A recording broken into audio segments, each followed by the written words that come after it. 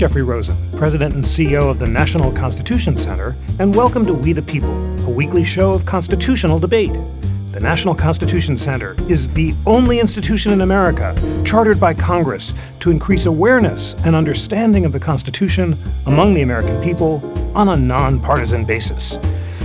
Recently, President Trump announced that he will soon sign an executive order that requires colleges and universities to, quote, support free speech if they want federal research dollars, end quote. On today's episode of We the People, we ask, would the order be a good idea? What would the consequences be? And would it be consistent with the Constitution?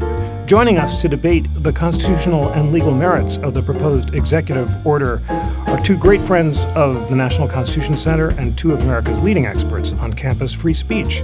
Sitting with me here at the NCC studio is Sigal Ben-Porath, who is a professor of education, philosophy, and political science at the University of Pennsylvania. Her work focuses on citizenship education and political philosophy, and she's the author of the recent book, Free Speech on Campus. Sigal, thank you so much for braving the cold and joining us here today in studio. Thank you so much, Jeffrey. It's great to be here at the National Constitution Center and in my own city of Philadelphia. Wonderful. And Adam Kissel is visiting scholar at American University and former Deputy Assistant Secretary for Higher Education at the U.S. Department of Education. He previously oversaw higher education grants at the Charles Koch Foundation and served as Vice President of Programs at the Foundation for Individual Rights in Education. That's the Great FIRE organization. Adam, it's wonderful to have you with us. Thanks so much for having me. Wonderful. Let's begin with a policy question which is also relevant ultimately to the legal and constitutional question, which is simply this.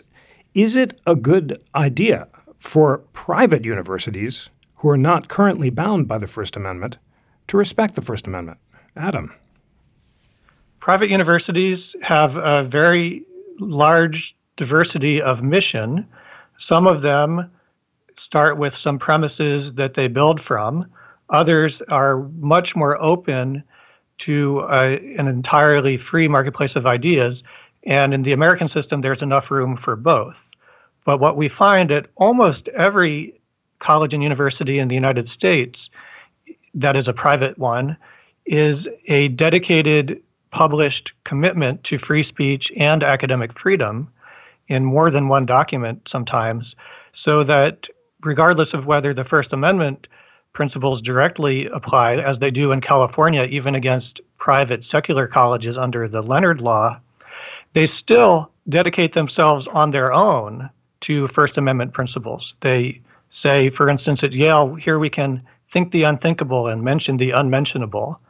And most colleges and universities will have adopted the AAUP, the American Association of University Professors, statement on academic freedom that says that faculty members have a very wide range of freedom in their teaching, research, and other activities.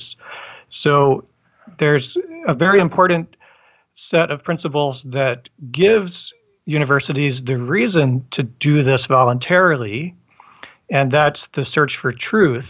So in the idea of a liberal society that is searching for truth without bias, even a private university that's not bound to the First Amendment will say, we want everything that comes out of this university to be at the highest level of quality we can muster, and that means leaving our faculty members free to think their best thoughts and do their best work. Sigal, Adam points out that in California, private universities are already bound by the First Amendment, and many others have voluntarily committed themselves to free speech principles. Do you believe they should be formally bound by the First Amendment?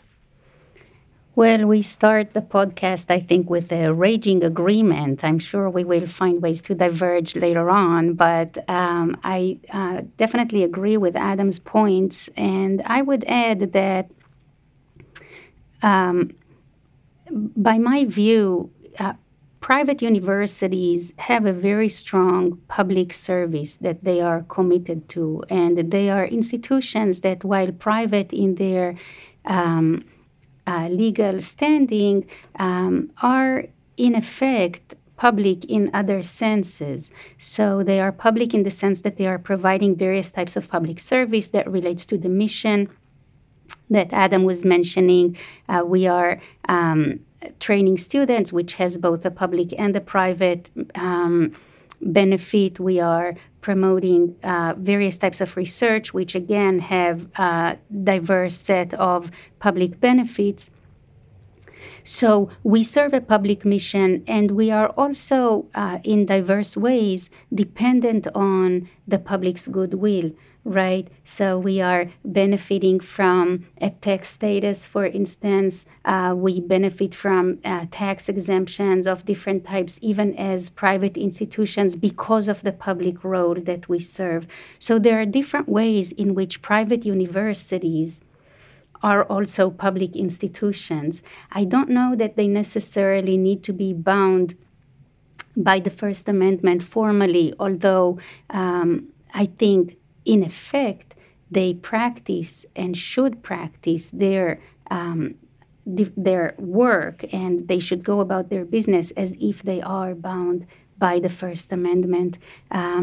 I think it's going to be hard to do it formally, particularly because of the various exemptions that religious institutions enjoy, which I don't know that people would want to meddle with. It creates a lot of tension around whether private religious institutions should be required in different ways to promote types of speech that they are that their mission stands in opposition to.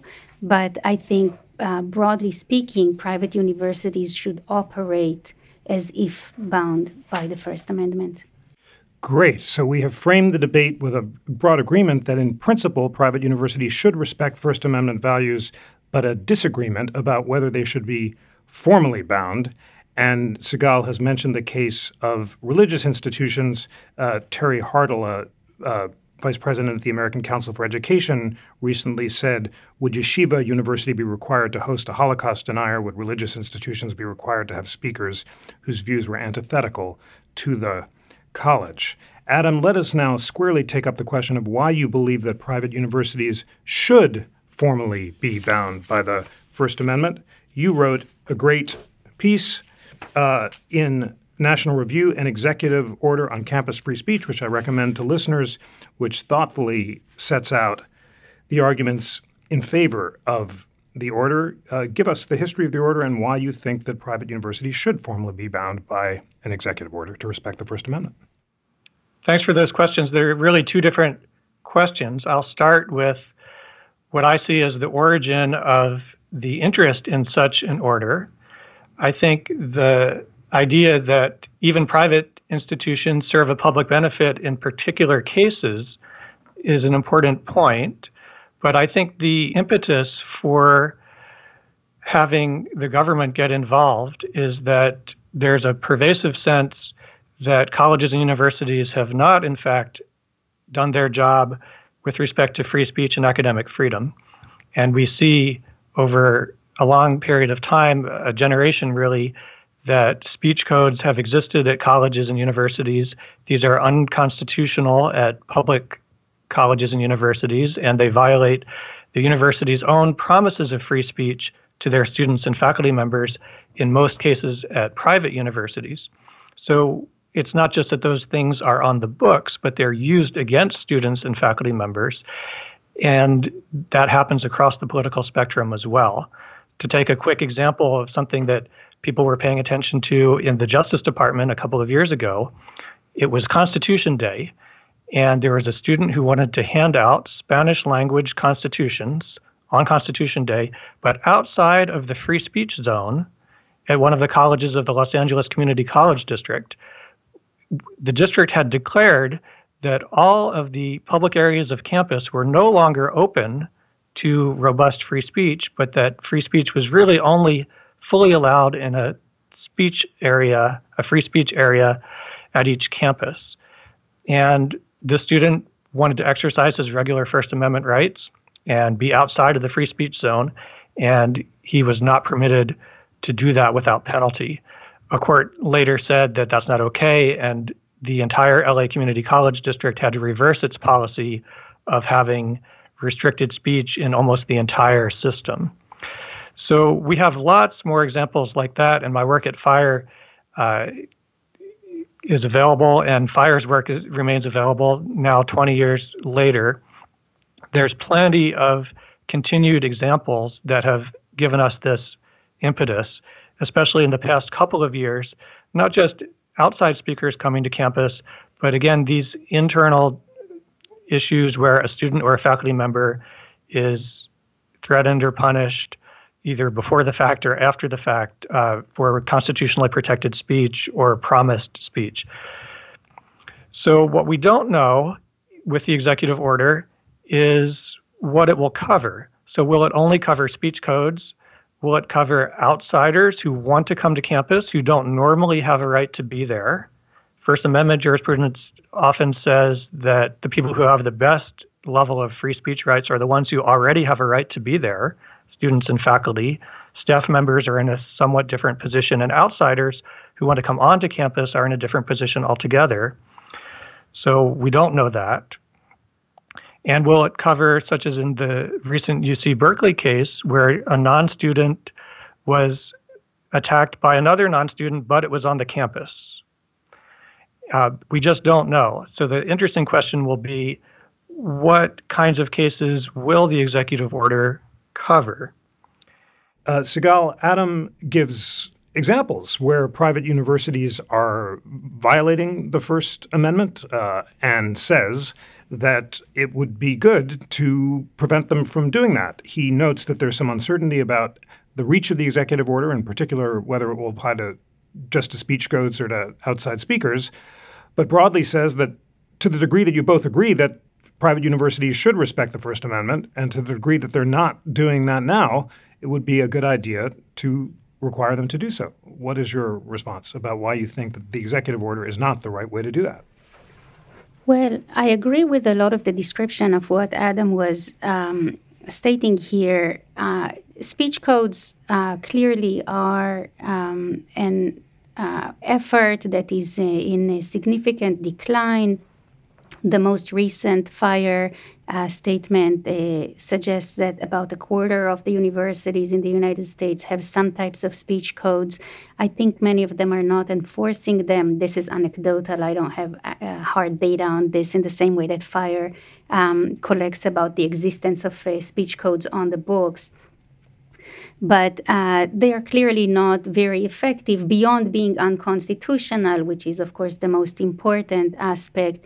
They are not an effective way of creating a culture of open expression on college campuses. And I think universities, public or private, would do best. Again, there is no distinction here from where I stand in terms of the extent to which they should just not use speech codes as a mechanism for enforcing a certain climate or a certain environment on their campus. Similarly, free speech zones are not, I think, a useful way of thinking about how we encourage students to be civically engaged, how we support an environment of open expression, and how we allow for people to distribute the Constitution on Constitution Day, as Adam's example shows, or how we even allow them to protest, whether it's protesting political perspectives or actions, or whether it's protesting the university administration's actions. They should not be confined to a little free speech zone all the way over there by the parking garage where nobody can hear what they have to say. The whole point of engaging in free speech on a college campus is actually distinct from the point of engaging in free speech in the public square or in a democracy more generally, because in the public square, the point of myself being allowed to speak is to express and reflect my equal dignity as a citizen, right? I'm allowed to speak because I'm an equal citizen, same as everybody else. But on a college campus, being allowed to be heard is actually a significant dimension of that. And so the construction of how free speech is enacted and practiced on a college campus is actually quite significant. So I want to agree that the engagement of private universities in an effort to stifle speech in these different ways, speech codes, free speech zones, is not a productive effort, and it should be eliminated. However, exactly we're going to do that, FIRE has their way of reporting on this and giving green light and red light and trying to nudge institutions to become more open to free expression. If there are going to be other ways of doing so, I think that's it really. I know the English phrase is the devil is in the details. I just want to say that in my language we say God is in the details. But what is the Hebrew version of that? God, Elohim nimtza b'pratim haktanim. God is found in the small details. Beautiful. And so I just think whoever we can find over there in the details, I think it's important to look exactly at how we're going to do that. I just have another quick point to make, which is that other ways in which constitutionally protected speech is being stifled right now on college campuses beyond the speech codes, et cetera, that were mentioned here, is through recent bills that were passed in some state legislatures that prevent or punish student protest. Including, for instance, in Wisconsin, where students engaging in protests are repeatedly expelled from their public system. And there are similar bills going through in Arizona and Ohio and some other states. And so I think this is an additional concern where actually public universities are being called on to stifle students' constitutionally protected speech in the name of free speech, right? Because these bills are being passed in an effort to protect certain forms of expression which are marginalized on college campuses and to elevate them by preventing protests from taking place. So this is, I think, just along the same lines, I would like to see diverse forms of expression protected on college campuses and avoiding all of these tools that would limit, prevent, or punish open expression. And just about your example, Jeffrey, I don't think it's just Yeshiva University that should be exempt from inviting a Holocaust denier. I don't know that any university should be compelled to invite somebody who is propagating both hatred and lies. So it's not a question about whether the university is Jewish necessarily in the context of this type of speech. But that's, I think the example is more difficult than it needs to be. Thank you so much for that, and thank you for the beautiful phrase, God is in the details, which could be a motto of the We the People podcast, because we need to walk out and delve into these important legal and constitutional details in order to make up our own minds about this difficult issue. So let's get into the details now. Adam, Robert Zimmer, the president of the University of Chicago, sent an email recently opposing the proposed executive order. On two grounds. He said the first troubling feature is the precedent of the federal government establishing its own standing to interfere in the speech on campuses. This opens the door to any number of troubling policies over time that the federal government, whatever the political party might adopt on such matters. The second feature is the inevitable establishment of a bureaucracy to enforce any government position, a committee in Washington passing judgment on the speech policies and activities of educational institutions. Judgments that may change according to who is in power would be a profound threat to open discourse on campus. So tell us about how this order, once it's issued, might be enforced. I know we don't know the details. And what's your response to this concern about a government bureaucracy located in the Department of Education or somewhere else in the executive branch making judgments about whether or not the First Amendment has been violated and opening up the possibility of punishing universities in contested cases? President Zimmer is not wrong to be concerned about both of those elements. The article I published this week represents both of those arguments as well. And Sigal's example about student protesters is maybe a good way to get into the issue. So the laws in question in these states are against student protesters who substantially disrupt the speech of others, rather than everyday protesting. Now, that might become a contested topic, and if someone has to decide, especially at the federal level, did those protesters during that minute disrupt the other event for too long or not? Now you have a federal investigator or decider reaching all the way in to that detail. And that can become a matter of deep contention, especially on contentious issues, which is why the protesters were there in the first place. So there is a pretty significant danger in empowering federal investigators to decide case by case, did something really happen or not happen that violated the First Amendment?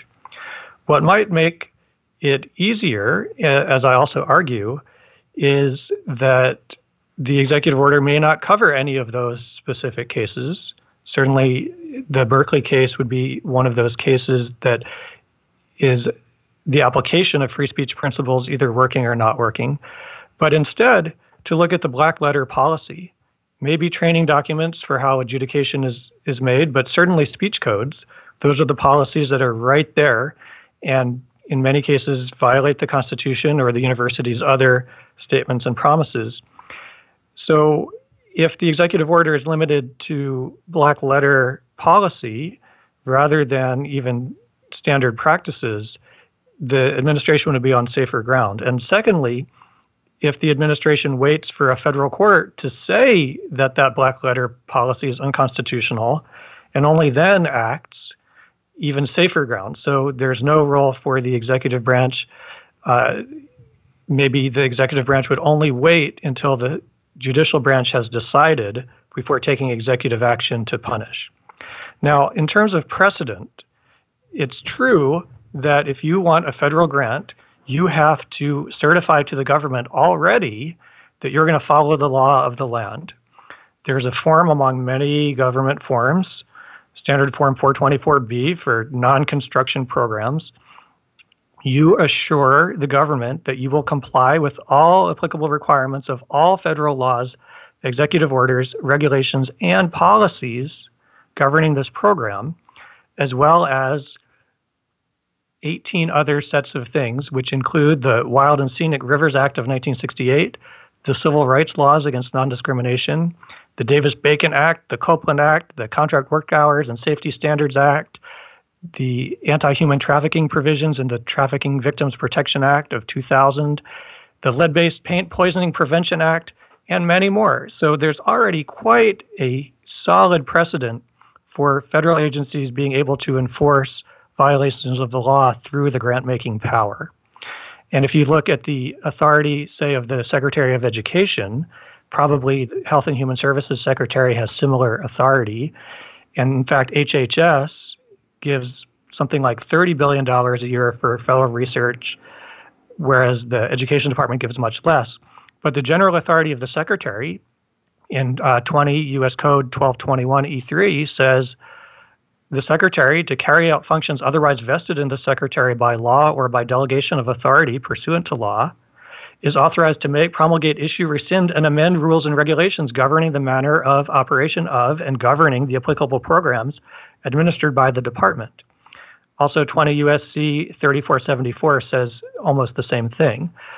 So there's quite a lot of precedent for federal agencies to enforce through the grant-making authority various regulations and rules and restrictions that apply to those particular sets of grants.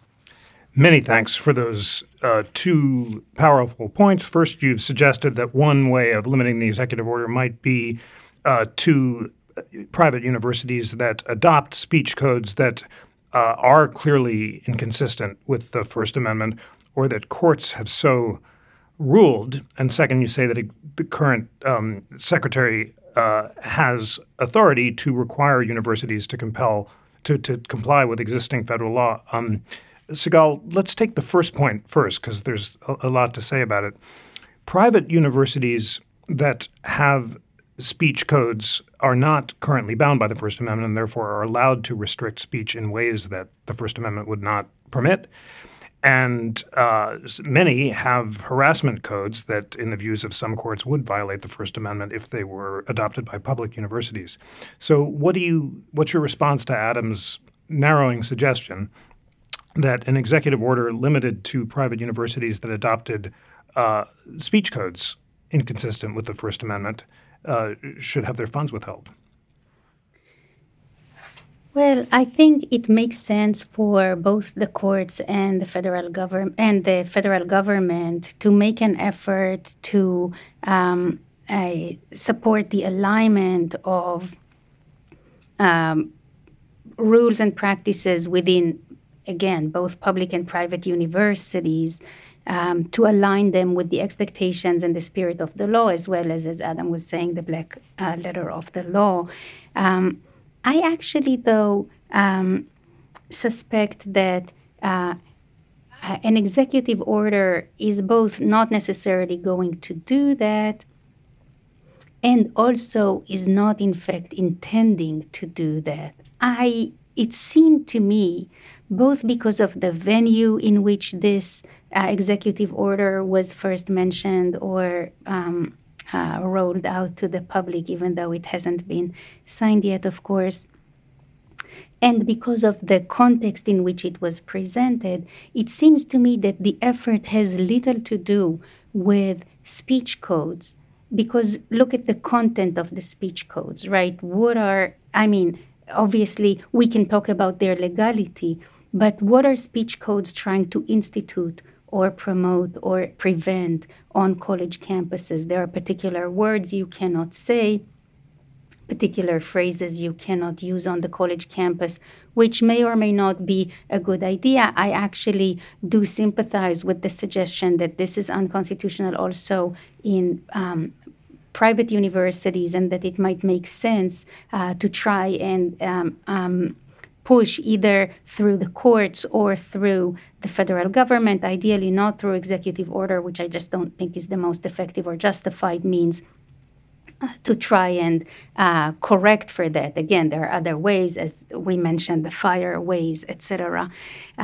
But I really do think that the executive order, as suggested, is trying to do something different. It's trying to create a greater space for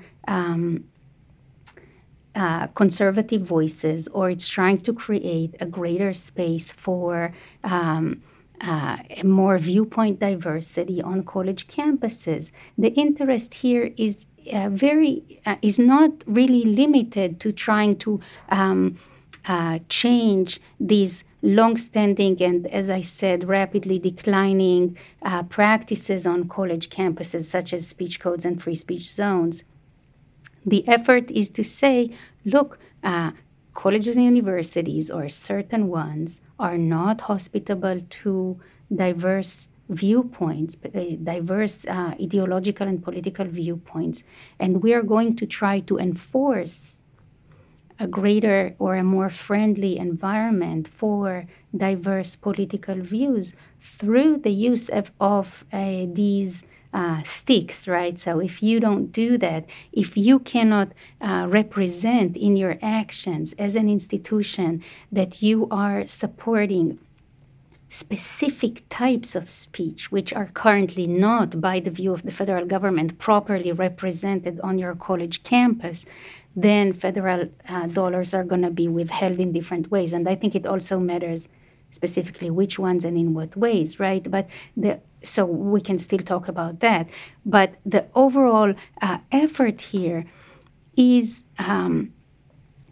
not one that has to do with aligning university, including private university practices, to the current interpretation of the Constitution or the original intent of the Constitution or whatever other legal guideline. The effort is to promote political and ideological viewpoint diversity. And so I think we should just be clear on what the executive order is attempting to do.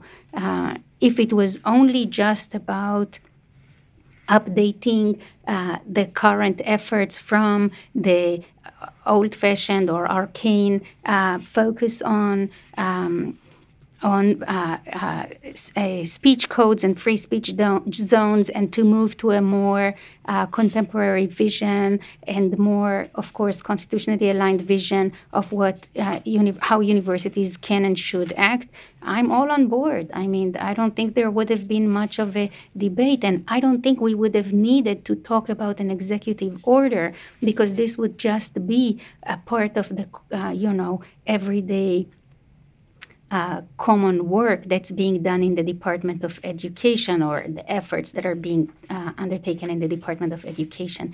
The executive order is directed more towards a political, ideological view, which, I'm not saying in a pejorative way necessarily, but I'm just trying to frame it as what the effort here is about. And possibly we can look at a very similar effort that is just concluding in Ontario, in Canada, where the provincial government has put out a very similar statement last fall, saying that the universities and colleges in Ontario, in Canada, should all endorse a free speech, a robust free speech statement, or else they would be barred from the provincial government's financial support. And I mean, the result of that was that they all signed off on a statement, and, the deadline for that was January 1st. It was a very quick turnaround, so they just signed off on, an agreement that they're going to support free speech based on the Chicago statement, and that was about that. I don't think this is what we're trying to get at, right? This is not what... So, updating our efforts, our actual efforts around free speech on college campuses is not what this executive order is about. Adam, Sigal suggests that the executive order, in an effort to promote viewpoint diversity, which the First Amendment would require, might potentially infringe on the free speech and free associational rights of the private universities themselves. And in this sense, she amplifies a point made by Noah Feldman in Bloomberg. Trump's plan to protect free speech on campus is a bad idea. Feldman notes that private universities have their own free speech and associational rights. They are permitted to choose what their speakers will say and what they won't say, and for the president to stop campuses from making their own choices about speakers would infringe on their academic freedom with respect to determining the truth according to scholarly standards and creating an atmosphere of civility. And to the degree that both Sigal and Feldman are suggesting that the executive order might violate the First Amendment rights of the universities to endorse some speakers and not others, then would it raise constitutional difficulties under the Solomon Amendment case, Rumsfeld and Fair, where the Supreme Court in 2006 said that the Department of Defense could deny contracts to higher education institutions that prevent the military from establishing an ROTC program, but only because requiring ROTC spokespeople was a form of conduct, not speech, and would not violate the speech rights of universities.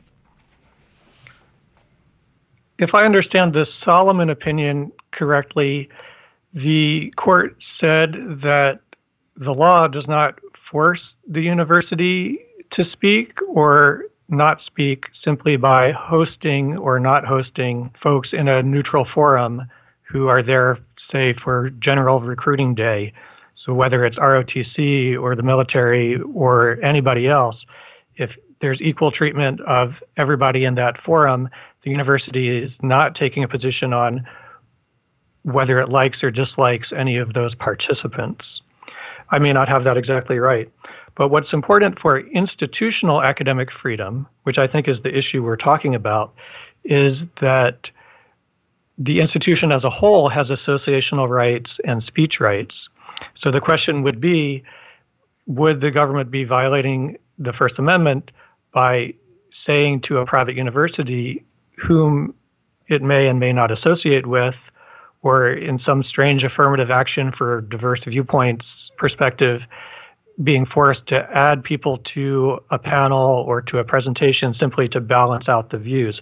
I don't see any such interest from what I've seen in the Justice Department's official statements of interest in the 3 cases that it intervened in First Amendment lawsuits. Instead, what I see is attention to the actual rights of the students whose rights were allegedly violated and probably were. So we don't know what's in the executive order. We also don't know really the reasons that the executive order has come to be, but we do have insight from the statements of interest filed by the Justice Department, in some cases with cooperation from the Education Department, as you could find online. What's interesting about the nexus for research funds is, as an academic freedom matter, the one who pays for the research, in this case the government, has a pretty strong interest in that research being good. And that also means that it's unbiased. So if the university, even a private one, promises free speech to its researchers, but says, but actually, because of our sexual harassment policy, you can't say this or this, and maybe not even study that or that, because that's just politically incorrect, then that colors deeply what the researcher feels like he or she can even study, and then even in the research grant, what they can say about what their findings are. So if you have money going to that private university with a speech code, you say, maybe I can't trust that research. And so that's a pretty close nexus between the purpose of the grant program and the results that you want to get out of the program. So even at a private university that has made a free speech promise, there's an important role for the federal government to protect the public's dollars, because that's what the dollars are for. Now, if a university has not promised free speech, they are not going to be held, I don't think, ever to First Amendment principles. So that'll be an interesting question for how that gets worded, if that's part of the executive order. But otherwise, thinking about the bias caused to the academic researcher, not because of what he or she wants to do, but because of it being a policy of the university, and the reason that being a problem for federal research dollars. Sigal, once again, Adam notes that if the executive order really is limited just to speech codes that would be unconstitutional under the First Amendment, then the associational and expressional rights that you raised would be less front and center. So let's focus on that. If, and this is a big if, all the executive order did is basically forbid private universities from having speech codes that federal courts have already said that public universities can't have, in cases like the 2010 case of Macaulay versus University of the Virgin Islands, where the Third Circuit held that a policy prohibiting the infliction of emotional distress created a blanket chilling of protected speech. Would your concerns go away? Or do you believe that private universities should have the ability to take positions that would be impermissible, like the First Amendment, such as Liberty University refusing to invite speakers who reject its religious doctrines, or other progressive universities refusing to invite conservative speakers? Well, I think these are two very different examples, right? So I think to answer your question directly, if it's just about the speech code, I think our differences are quite small. I think if we're talking about universities permissibly preventing certain voices from being heard, we have to be clear about how this prevention aligns with the mission of the university. I actually don't really agree with Adam that it would be useful to only just refer back to the university's own statements and policies, because this would really just invite universities to avoid making any commitments or statements about free speech in their policies, or to retract their sign off on the AAUP statement of principles, etc. So I don't know that this would be actually an effective way of promoting free speech on college campuses, which I think is everybody's goal here, right? Even as we may have different interpretations or different visions of what this protection of free speech might look like. I think the way that universities have to be judged and the way that they should be assessed on their protection of free speech does have to relate back to their mission. If they are if they are Catholic universities and they don't want to give voice to student organizations or speakers, for instance, that are pro-choice. And there are some cases around that as well. I think there is more reason to for students and faculty people in these universities to expect that for a Catholic university that a part of its mission relates to issues related to abortion, for instance, that they would not give equal representation to views from the other side. And again, there are details here regarding, are we talking about a faculty person saying something in class? Are we talking about equal funding to a student organization that supports Planned Parenthood? I mean, what exactly are we talking about in terms of giving an equal voice to people on the other side? But I do think that the mission of the university matters here, both the broad mission of all higher education institutions, which is to search for the truth and to educate students. And this mission does have as one of its cornerstones a commitment to open expression, because we do have to be able to hear different sides in order to assess our own views, going back to arguments from John Stuart Mill, right? If you cannot respond to a counter-argument, your view is nothing but a dogma, right? You really cannot make the case for why you believe whatever it is that you believe. So I think it's beneficial for, as you mentioned, progressive universities to give enough space to conservative or other voices, because we don't have progressive universities that their mission is progressive in the same way that Liberty University's mission is religious, right? It's a different thing. You're talking about the actual formal mission of a religious university that's promoting a certain denomination or religious views, versus a university that happens to evolve in a way, or because of historical and other reasons, cultural reasons, social reasons, has become or has come to lean more progressive. And in the second case, we really do need to maintain more space for diverse views, including conservative and other views, assuming that that we continue to support all of our students and to make sure that not only just all ideas can be heard, but also all people, and particularly all members of the university community, can be heard. But, I think the way you phrase your question, Jeffrey, is really important here, because it's important to remember that the university is not a one entity, right? The university actually has a very small voice in most of the speech that is happening on campus. Faculty people, student organizations, centers, department chairs, school administrations. I mean, you have a lot, you have a whole cacophony, as you would know or recall if you were ever on a college campus, of very diverse voices, perspectives, and opinions. And I think the main goal of the university as a framing entity is to make sure that these voices are protected and supported in a neutral and effective way, right? So that if we have different student organizations, that we support them in a neutral way rather than prioritize one perspective over another, that they are able to speak to each other. We need to support academic freedom, as Adam mentioned as well, so that different faculty people can do their research effectively, etc.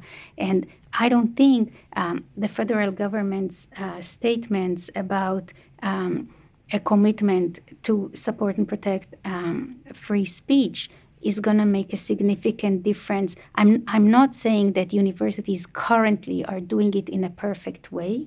And I also agree with Adam that the federal government's effort to regulate or to meddle with the ways in which we conduct our research and promoting certain perspectives over others in some instances is either desirable or effective. I don't think it is either.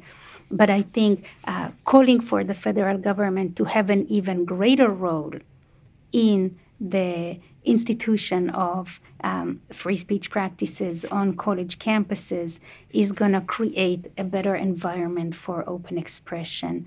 I don't think this is the right way. I think it leads us in, as you mentioned in your original question to Adam, leads us in the direction of a greater bureaucracy, like some kind of a specter of a thought police, right? Like, expecting people to report on each other, to let us know whether their institution is supporting them effectively in the way that, instead of figuring out within their institution the proper ways in which they can respond to infringement on speech. One last question, and then we'll have closing arguments. Adam, one genesis for this policy was a series of articles by Frederick Hess and Grant Addison from the American Enterprise Institute, Free Inquiry and Federally Funded Research, which was published in a long piece in National Affairs in 2018. And they argued that as a condition of eligibility for federal funds, colleges and universities should first assure that they don't restrict constitutionally protected speech or engage in viewpoint discrimination. They should commit to safeguarding free inquiry to the best of their abilities. And third, they should formally acknowledge that in accordance with federal policies, those in violation of these commitments should refund the balance of funds. They had proposed originally that this be done by Congress, as was done in the Solomon Amendment. But they said a second tack, less permanent but easier to initiate, would be an executive order, and they invoked as a model President Obama's 2009 memo on scientific inquiry, which mandated that federal governments, agencies modify their policy to better reflect principles of scientific integrity. My question is this a good idea to do it by executive order? Is it stable?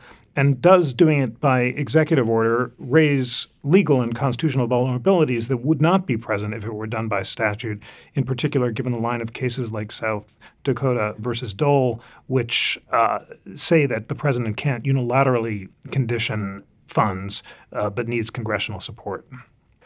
The reason it's a good idea to protect research dollars is that we really do want those dollars to result in usable truth or usable results that will help us decide that the money was well spent. So to the extent that there is a nexus between the research dollars and the academic freedom of the researcher, which is closely tied to speech codes, it makes good sense for there to be accountability from somewhere. Obviously, a law has more staying power than a regulation, and a regulation has somewhat the same staying power as an executive order. Executive orders are easier to change if the president wants to. Regulations are hard to change and often involve notice and comment from the public. So there are different ways to resolve the question of permanence. But in all of those cases, since none of those are at the level of the Constitution except the First Amendment itself, a different Congress, a different president, different agencies, if these are agency regulations, a different head of the Office of Management and Budget, which has larger oversight responsibilities over agencies, could change any of those kinds of rules. So there's not staying power even in the Constitution, as listeners know. And there are threats to the First Amendment at that level as well. So vulnerability is significant, and I think the bureaucracy question should not be left behind, which is why in my piece I suggest that the scalpel approach might be the best way, rather than having a whole new office that will investigate individual actions or inactions by a campus. I would like to address a few things that were mentioned which would be interesting to talk about. So what would happen if a university says, to get out of it, we're just going to take away that promise of academic freedom to the faculty? Well, the first thing that would happen probably is the faculty would rise up and say, no, we here at the American Association of University Professors chapter at X University really want to have academic freedom. We want you to put that in the policy and keep it there. So there would be a cultural benefit probably on campus for the faculty to rise up and say, wait, this is the kind of place we are and want to be. So I agree that if the legislative, executive, or judicial branch gets involved from the outside and tries to tell a university what it can and can't do, that could backfire or be of limited use in changing the culture.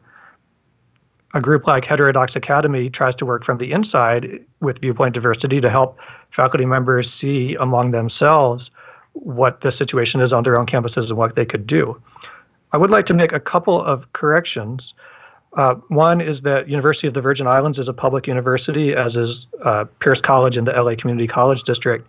And even though most of this conversation has been about what to do with private universities, there's still a real question about whether this is a good idea for public universities and why they should have extra restrictions on government grants through the executive branch rather than, when someone's rights are violated, to go to the court, which they can already do. Another quick correction is on Liberty University. I encourage listeners to read the piece from Larry Provost this week explaining how they have welcomed people such as Bernie Sanders to campus respectfully, and they've been wide open to a pretty healthy diversity of ideas. I also would like to read the Evergreen State College mission statement in response to the idea that we don't have progressive commitments. We actually do at even public colleges like Evergreen. Their key sentence says, Evergreen supports and benefits from local and global commitment to social justice, diversity, environmental stewardship, and service in the public interest. So whether you think that is politically tinged or not, they do have a mission that is not simply research and teaching and letting all flowers bloom. Sigal, your final responses to some of the points Adam has made, including the fact that although executive orders can be reversed more easily than a statute, holding universities to their own commitments may be a more solid legal framework than imposing them unilaterally, as well as some of the other points that he just raised. Right. I mean, I don't want to go into all of the different examples, although I think they are definitely valuable to discuss. I think we've seen a lot of censorship of opinion at Liberty University in the last year. But that's not the main point here, really. The main point is to try and go back to the question of what is the executive order aiming to resolve? And why is it using a threat to research dollars to try and resolve it, right? So by my understanding, the concern coming from the administration and from various conservative circles is that we do not see enough of a hospitable environment for conservative and other non-progressive perspectives on college campuses. And the way that the administration is hoping to resolve this is by focusing on a threat to research dollars, which are actually immaterial to the issue of viewpoint diversity on college campuses.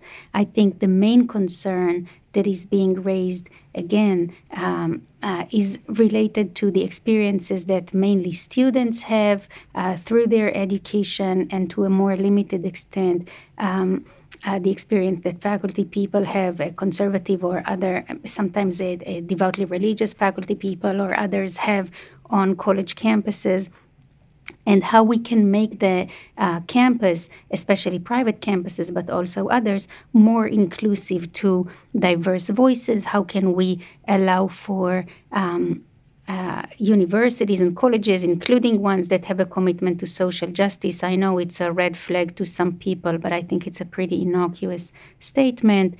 Environmental stewardship and social justice, I think, are a pretty broad visions. I don't know that they limit the perspectives that can be heard on campus.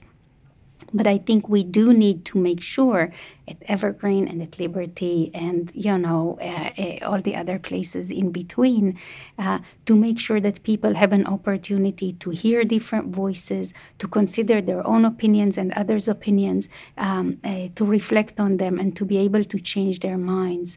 And so this is the goal of a university education or a college education, and an effort to come and threaten research dollars to try and coerce universities to certify that they are committed to open expression, maybe through some technical ways, such as, presenting a list of the conservative speakers that they had on campus. I mean, I just don't think that this is going to make the kind of cultural change that I actually, I'm not maybe as concerned as some people in the administration may be. But I do think there is definitely room on some college campuses, especially more selective college campuses, to be more attuned to the need for a greater space for ideologically diverse voices on their campus. There are various ways of doing this. People are, making various attempts or experimenting. Heterodox Academy was mentioned. There are other efforts underway to try and create a more hospitable environment for diverse voices on college campus. I don't know, the threats to research dollars are just an effective way of addressing any concerns. Well, it is time for closing statements in this nuanced, illuminating, and important conversation. Adam, the first one is to you. The question is the obvious one.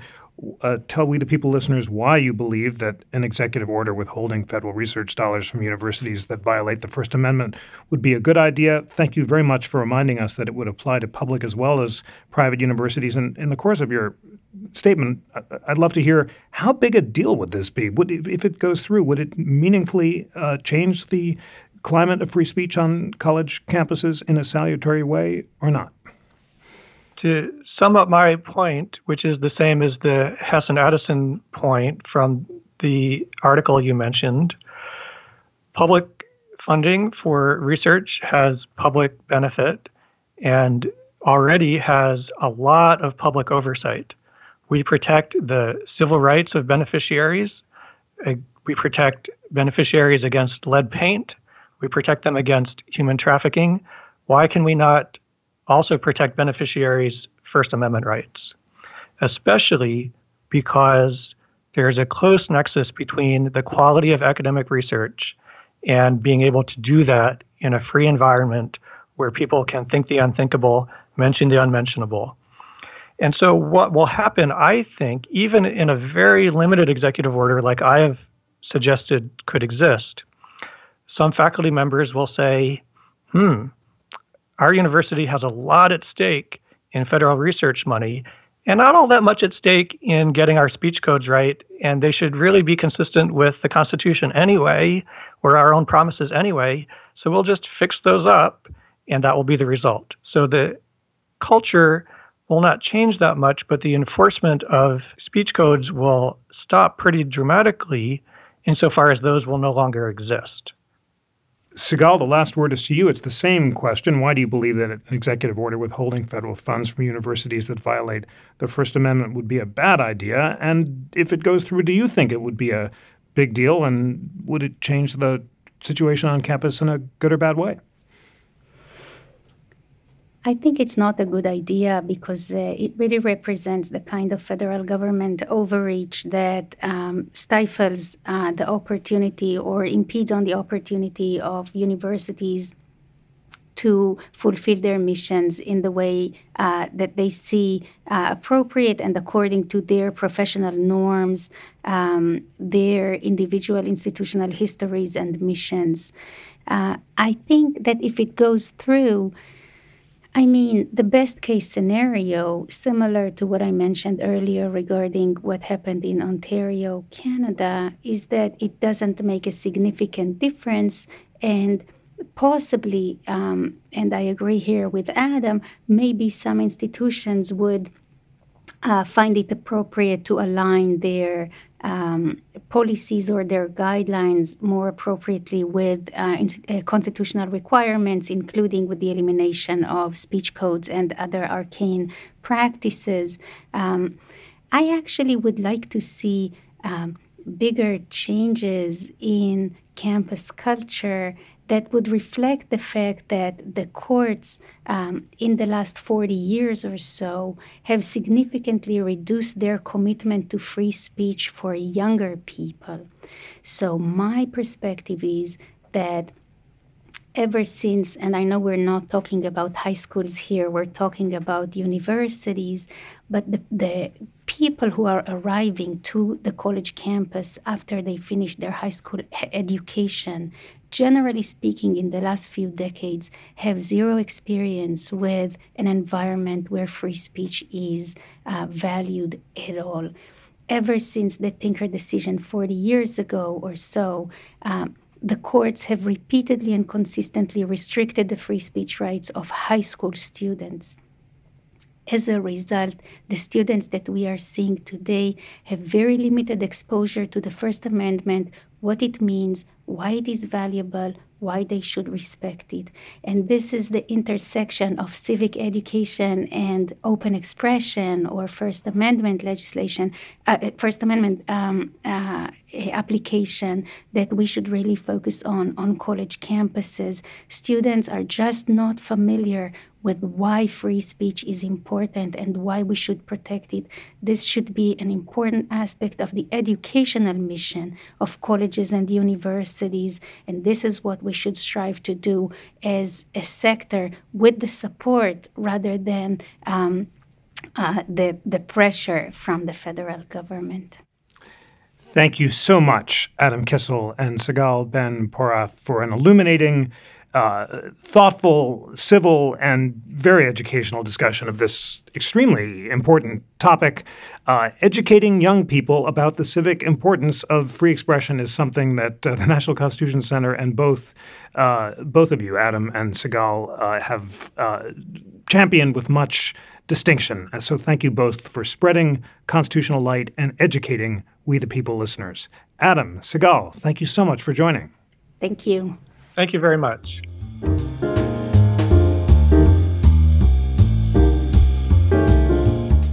Today's show was engineered by Greg Scheckler and produced by Jackie McDermott. Research was provided by Lana Ulrich and the Constitutional Content Team. If you like this constitutional debate, please join us online or in person on March 18th for a symposium on free speech on campus. We will have professors, administrators, and student advocates grappling with the question of where universities should draw the line on free speech.